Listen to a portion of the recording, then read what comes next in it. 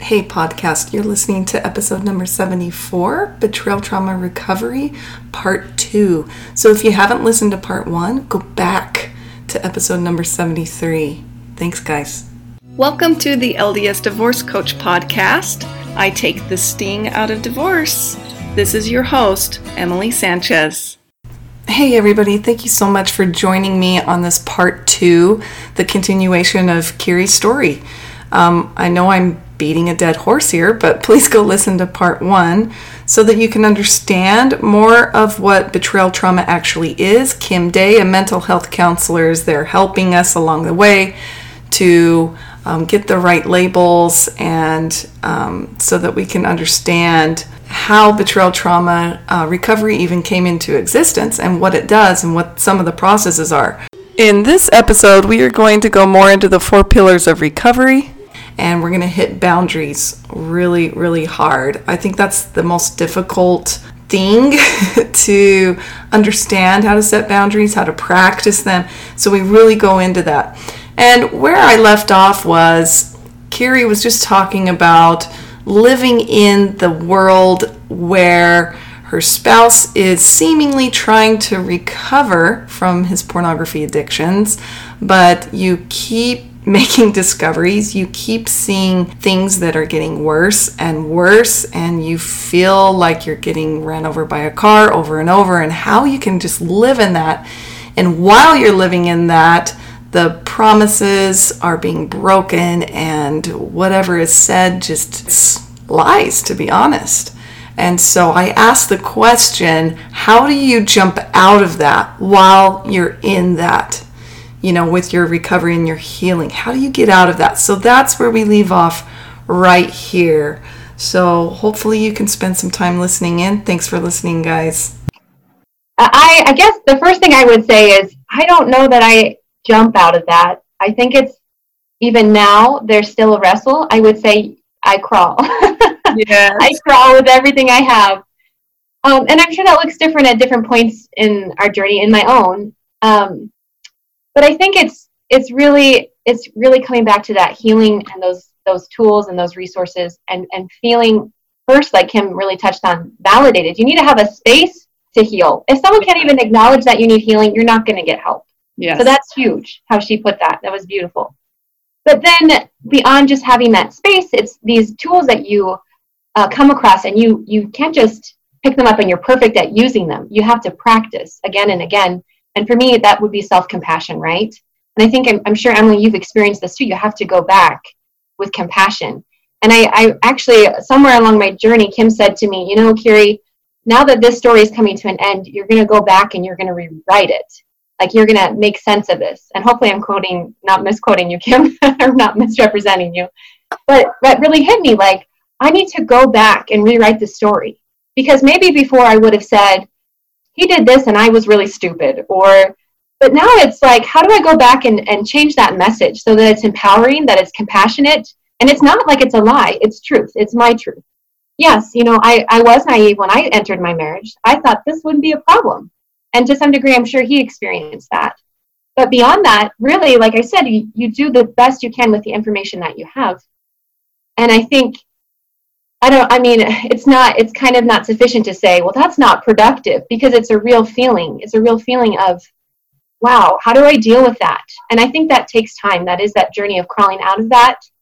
And like Kim said, so, you know, perfectly, going back and rewriting the story. And that takes time, you know, because I think that's really almost like the grief work. I look back and there was a loss there. Maybe I lost that ability that I felt good about myself, or I felt safety. Maybe and that trust. There's so many losses I think we can go back and look at. And really we just want to say, oh, you were so stupid, you should have just done this. But there again, it's almost like if we have the courage to go back and sit in the feeling and say what it is, you know, I think it really is grief. And then at that point, can we give it self-compassion and love? Mm-hmm. I love that. Having a space to start for validation. I think along with that too is a community, you know, building your community, because if even if you have the greatest support system, you know, if your parents are, and they're thinking, oh, you need to get over this, or you need to be conscious of your community and the messages that you're receiving and taking from that, and who you choose to have inside or outside that community for healing. Kim, anything to add there? Absolutely. I love what Carrie said, and that addition about community I think is key. There are 3 pillars in our Worth program that we keep referring back and back to that really create the foundation of what we believe promotes healing. And one of them is connection. One of them is boundaries. One of them is action, identifying what you can do, what is it within your control and what's not. And the other one is self-care.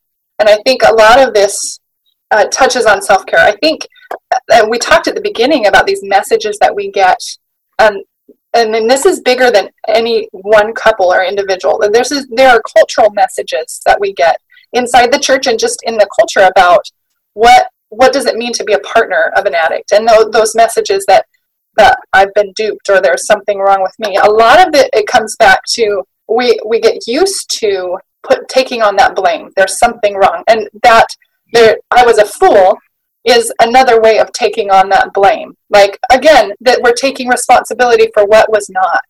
And I love what Carrie said. It was so powerful to say, do you have the courage to, rather than, it's a way of kind of brushing off the experience and then what can be really intense negative emotions, and we start minimizing our own experience.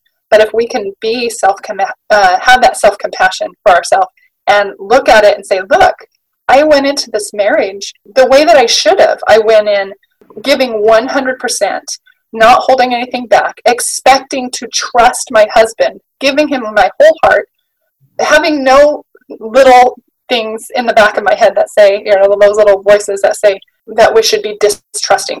Being a trusting person, there's nothing wrong with that. That's not weakness. That's not foolish. That's good. Of all the people that you should be able to trust, it should be your husband. And so going into that marriage in that way, and I think we even have scripture that says that God delights in that. I mean, he wants women and men, not just women, but to be able to enter in this into a marriage where they can be completely united. I mean, that is the pattern. We went into a marriage as one party, giving in the way that we have been asked to give, believing in the way that we've asked to been believed, trusting in the way that was right to trust in a marriage relationship. And yet we've experienced all of these injury. And so it's natural to say, well, I did that wrong. I did that wrong. That's natural to say that. Man, I did that wrong. I'm not going to do that again. And yet it wasn't that we did it wrong. There was another party and his agency involved in that. And I love what Carrie said about tools. Yes, there are things we can do. We can learn boundaries. We can learn things so that we don't go into another relationship as we will know how to protect ourselves in future situations. But it doesn't mean that we did it wrong. Yeah, I completely agree. And I love that there's those pillars. I really like the clear-cut pillars. And under the self-care pillar, what I've seen in not just the Mormon culture, but traditional religious type cultures, there is a self-deprecation almost. I see it more common with the wife, that they need to neglect themselves, or that's kind of a martyred position, that we misconstrue that for kindness and whatever. You know what I'm trying to say? And that Absolutely. Needs to be, that's more Christ-like. That yes, and that is that's not Christ-like. He stood up for himself, as we can see evidence in the scriptures and many things. But yeah, there's this concept of being nice, quote unquote, that it's just false. So we need to teach our young daughters to stand up for themselves and to have a voice and know what self-care is and self-confidence, and it doesn't equal debasing yourself in any type of form. Absolutely. Let's go back to the pillars a little bit and talk about boundaries. Kim, you mentioned boundaries as one of those pillars, and that is the question I get most, is how in the heck do you set boundaries with a person you want to trust, a person you don't want to leave. You know, people a lot of times feel like a boundary has to be like, well, I'm going to leave you if you do this. Can you elaborate a little bit about what, and even give some examples of what someone can do? Yeah, absolutely. And boundaries, they are very hard. I just want to give, they take a lot of effort and a lot of courage. And they also take, usually, being able to build, and you mentioned this earlier, Emily, having kind of a community that supports you. You need to be able to get those messages from others to validate that, especially if you're not used to setting boundaries, that it's okay to do and right and healthy. So a boundary, and actually I got this from Curie, boundaries are identifying where you have control, where you have power. And so very often, and it's incredibly common to have boundaries being misused as a way of a threat or a way of coercion. I want you to, and even well-intentions, I'm going to try to make you stop pornography. Therefore, I'm going to put all these consequences. If you do it, I'm going to try to punish you. So boundaries are used as a punishment. They're used as a threat. They're used as a way to try to coerce. And that's not a boundary. That's a punishment, a threat, or a coercion. And so it's really hard. And part of our recovery and separating out, is to honor his agency, and that he's going to make what it or her. Sometimes it's the husband who's married to an addict wife. I'll honor their choice, but a boundary is saying, I don't have to take on some of the negative consequences of your poor choices. So it's identifying where we do have power and identifying what will help to create safety for us when safety is really what's being violated. And there are lots of ways to create boundaries. Sometimes it helps to break them into different categories: physical boundaries, sexual boundaries, emotional boundaries, communication boundaries. So often, and I'll go reverse order in those, but oftentimes our communication, and Curie touched on this too, where this is more than just a single behavior of, I am acting out on occasion with a computer and myself or whatever it is. There's so many. It is pervasive, and it impacts all areas of our relationship and their way of being. So it impacts the way they interact with us. There's a lack of empathy. Oftentimes they're a lot more irritable, they're angry. Sometimes, and not always, but sometimes there's a lot more direct shaming or blaming. There's a lot of levels of abuse that go along with pornography use. And so oftentimes communication boundaries become really important, where if they're getting escalated or they're getting angry, setting boundaries for ourselves about being able to leave a conversation that's not productive or that is harmful or that is demeaning to us. Mm-hmm. That would be one example of a communication boundary. And we could talk a lot more about communication boundaries, how to do that. Let's see, the physical boundaries. Sometimes that is, and this is very common actually, you mentioned triggers at one point.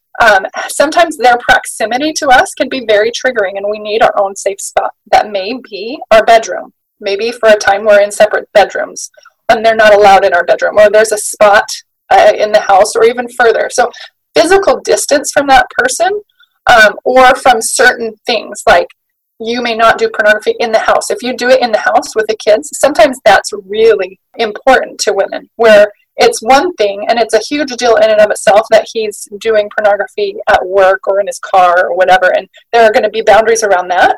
Mm-hmm. But sometimes it feels a lot more threatening when he brings it into the house, because now this is sacred space, this is safe place. So there's maybe a different boundary around, if you're doing it in our house, you are no longer allowed to be in our house. I've heard, and these are examples, and the thing I want to say about boundaries is there is no one, this is the right way to do it. If this happens, this is the boundary you set. It's all about, again, and it comes back to validating your own experiences, your own needs, your own feelings, what brings you a sense of safety and control, not in a bad way, but what gives you a sense of, this is what I can do for myself to take care of myself and for my kids. So I've had it suggested where, and it's not uncommon, like Curie mentioned her story, to have for this long period of time, there's perpetual slips or betrayals of trust. So I've heard suggested on the first slip up, you're out of the house for a night.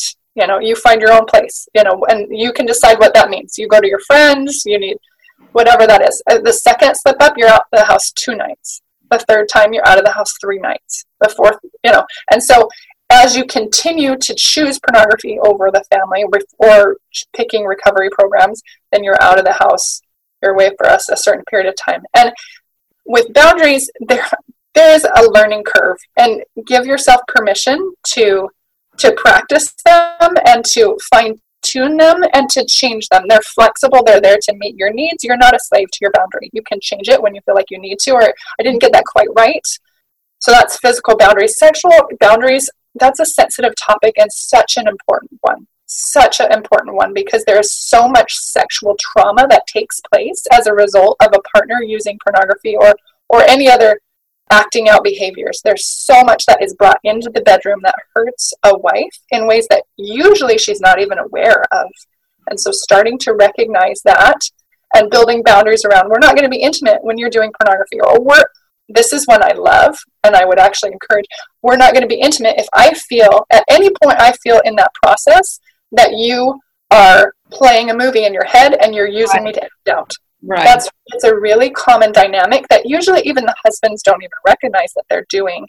But when they're in pornography and doing that a lot, then they come to their wife and they're using her as an object rather than building a connection and being present with her. And they don't even recognize that. But the wife does. She feels that. And so that's a boundary that I really like and encourage, that when at any point I feel like this is happening, I am going to take a step back and I'm going to stop and we're going to go back to holding hands or whatever. So there are boundaries that you don't even have to necessarily tell. Sometimes we think boundaries are a list of things, like a list of demands that we hand him. But there are own rules. They help to guide our choices and identify, again, beforehand, where do we have control? Where do we have power?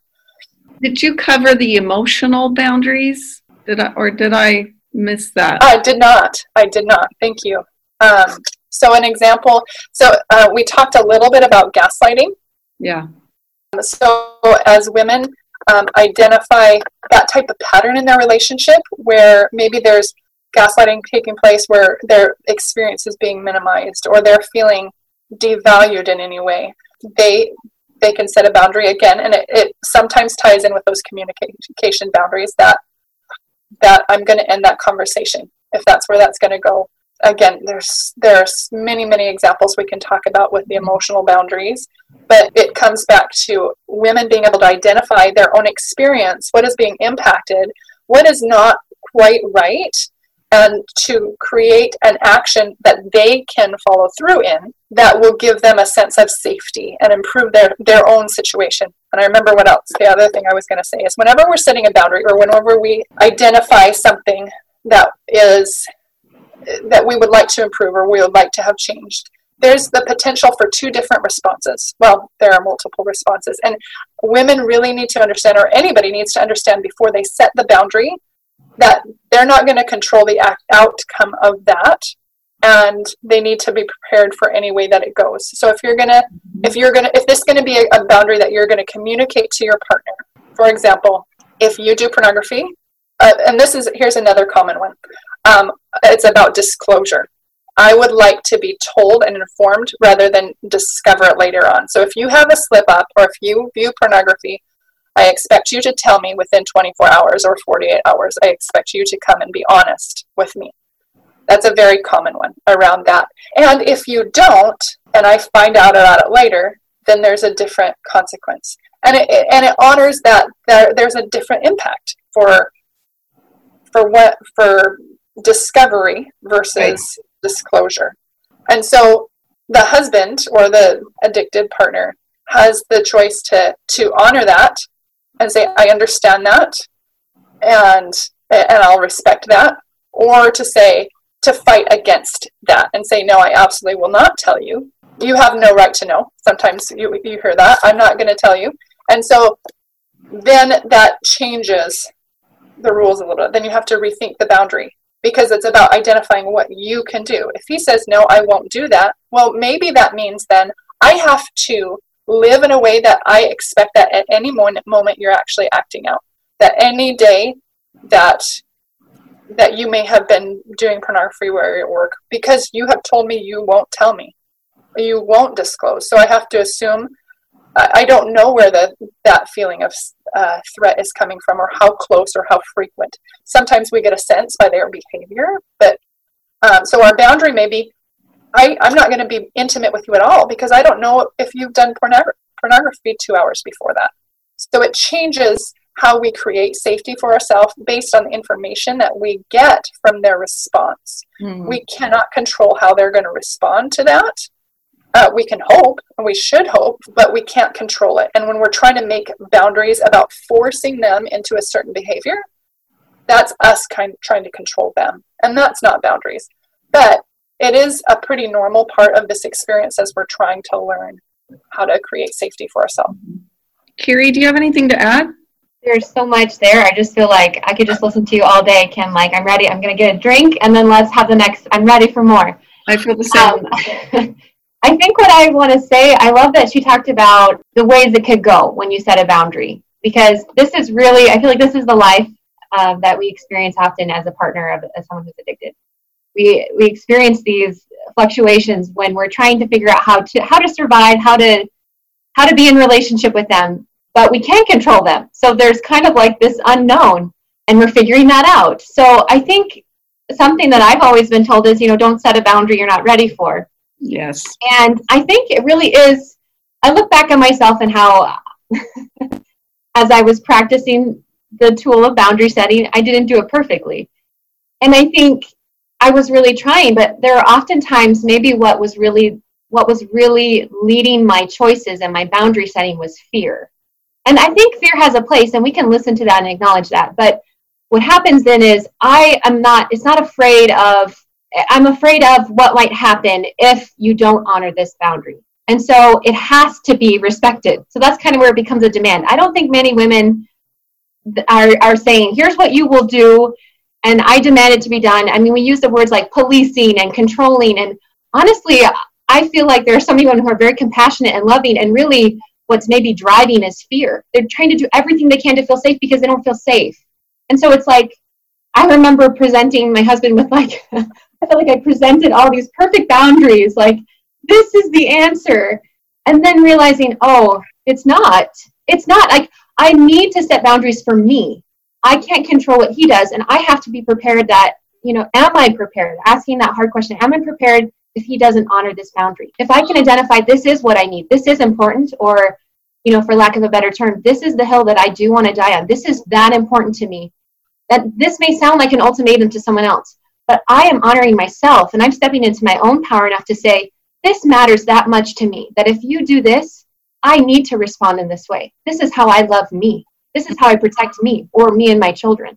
And that takes a lot to get there. So I think it's a lot of practice. It's a lot of, and I love how Kim brought out the different environments, the different capacities that we could set boundaries in, because we need a lot of practice, because it does take so much courage, mainly because of that component of, it's often going to be violated. It's often going to be rejected.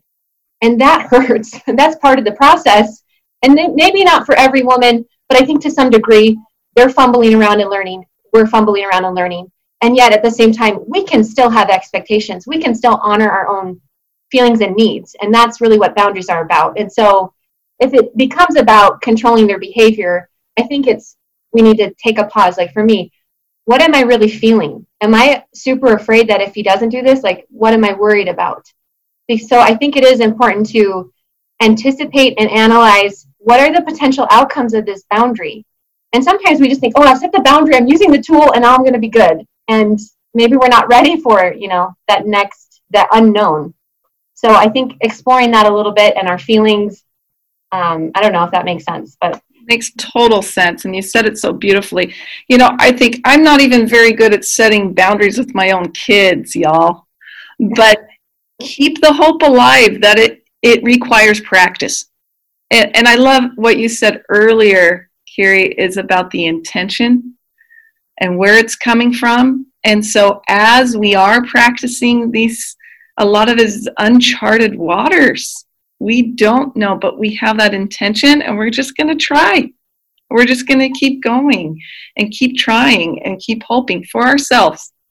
I like that you centered that in our self and what we can handle and what we deserve and what we need. So I'm kind of wanting to lead to a little bit of a close. What would you say to the person in a similar situation? Maybe they're in the middle of it right now, or maybe they just discovered. But any final words for our listeners out there? So I think my message would just be, and this took time for me to learn, but my message would be that for me, what I learned when I found healing was that my story is a story of hope. And I guess in a sense, it doesn't matter the outcome. It doesn't matter what he chooses or doesn't choose, because I was able to combat those messages that we talked about, right? This, I'm a fool, or I'm not enough, or, I don't have worth if he doesn't love me or choose me. And I could change that and say, that's not reality, that's fear. These aren't true. And I think that point, it becomes a story of hope and empowerment and freedom. And I think that's the ground. And that's the thing that I would say to anyone listening, is that your story is a story of hope. Don't listen and think, well, that didn't happen for me, and so I don't have hope. Or don't say, well, I have different circumstances, and so this can't work for me. Or I'm not capable of setting that boundary. Or, I think that comparison is just going to rob you of the feeling that you need to feel right now, which is hope, because that message is alive and it's for every person listening. It's for every woman that's experienced this, any partner that's experienced betrayal. There's a story of hope, and that's your story. So it's about stepping into that power and claiming that for yourself. I love that. Now I'm going to make you, give your other message for the divorced folks out there. What's your message? Yes, do both. I'm curious. I think what I would want to say, and this is for me because I feel like, there's so many nuances and layers to even divorce. I mean, we just touched the surface on so many things today, but I think this could be a whole, as it is, it's a podcast that you've dedicated, and you've dedicated your time and your experience and your wisdom to, and I think that's beautiful. It's a huge topic. What I really would want to say to someone who, especially if they've experienced similar circumstances and they're choosing to divorce, I think I just want to share from my experience, when I made the choice to divorce, and I actually talked to my best friend, and this is what she said to me, and I found it really validating and understanding. And she said to me, Kiri, I know that you didn't make this choice alone. And I think to me that was just this message of acknowledging that there was somebody else who made choices that had consequences that now put me in a position where I had to choose how to survive them. And what happens sometimes, and if I can be frank, what can happen maybe sometimes as members in the church or maybe of other religions, we can feel that divorce is not an option. Mm-hmm. And what I want to say and I know this can be controversial for many listeners, but I think what I want to say for me and my story is what it was about for me was learning that divorce wasn't the wrong choice, but it was a choice. Mm. And it was about trusting Heavenly Father and that He could provide healing, that He would help me through this process. And really what the case was is that I didn't even imagine this path. I couldn't even contemplate it. It wasn't an option. I wasn't ready for it, whatever the reasons, whatever the messages. But once I was able to, then it was like, wow, this path was always available, and Heavenly Father and my Savior were always ready to come alongside me, whether I was staying or whether I was going. And I think that was so powerful to hear this message of, this is a choice you can make. This isn't the wrong choice. This is a choice you can make. That is really, really powerful. As a child and throughout my formative years, my dad instilled in us a no-quit attitude that fueled the fire in me during a tumultuous marriage. It was very difficult to make that decision in my mind of quitting, but it was not quitting. It was learning and growing and moving forward. So the Savior helped me through that. And so I really appreciate you saying it's just a choice. You guys, sometimes it's just that choice, and it isn't a sole decision. So I really appreciate the power of that message. Kim, do you have anything to add there? Yeah. I really appreciate courageous women like Kiri, who, and like you said before, Emily, who are in the throes of it right now. You listen to her talk and you think, wow, she's got this figured out. And you remind yourself she is in this process. She is in the throes of the pain and the grief and the betrayal. And yet from this place of her own pain that she will stand up and say, I know there are others out there who have been hurt like I have been hurt. And that, to me, that's the message I wanted to share, is that while we are bringing pornography to light and treating those who are afflicted with it gently, with love and compassion, those individual men and women who have gotten caught up in an insidious web, let us also bring to light their partners, their spouses, and those who have loved them and who are suffering, often immensely, and attend to their pain and their wounds with at least that same level of compassion and tender, loving care. Because there is a huge pressure in our culture today to normalize and to minimize it. And I'm here to say that that's not the only way that we can go. There is another way. Individuals facing this overwhelming pressure as individuals are feeling silenced, they're feeling isolated, they're feeling crazy, they're being told and they're feeling that they're oversensitive and that there's something wrong with them for hurting, for not liking it, for all of the things that we talked about today. But I want to say that they're not alone and they're not wrong to say this is not acceptable. For those who are entangled in the web of pornography, you don't need to waste your energy downplaying, minimizing, and rationalizing it, or in any way trying to make it more acceptable. It never will be. Use your energy to get free, because you can. There is hope. And then for spouses and partners, because this was all about you, for once, a topic on pornography that's not about the user, you don't need to minimize pornography because you're the partner either. You don't have to deny your feelings and experiences because they're real and they're valid. And your path to healing is not by denying it or downplaying it, but by honoring your experience because you matter. And my message is the same as Kiri, is one of hope. There is so much hope for those hurt by pornography. Hope starts with truth, whether you're a user or a suffering spouse. Being willing to courageously speak your experience is the beginning of healing. And if you're in that place, do not hesitate to reach out and to look for help. Just like someone who is addicted to it or is using it, they need to reach out and get help and not expect to just do it on your own. Often the partner's in that same boat where they need to reach out and get that support and that help and that compassion from others. They're out there. You're not alone. Thank you for your beautiful words. I think that that's perfect to end on. You know, in the macro sense of what's going on in the world right now, is it not to give a voice to the voiceless? Yeah. And that's what our hope is, to help today. So thank you for your voices and doing that. Thank you so much. Thank you so much for listening today. Come on over and visit me at CoachEmilySanchez.com. Don't forget to subscribe. And as always, make it a great day.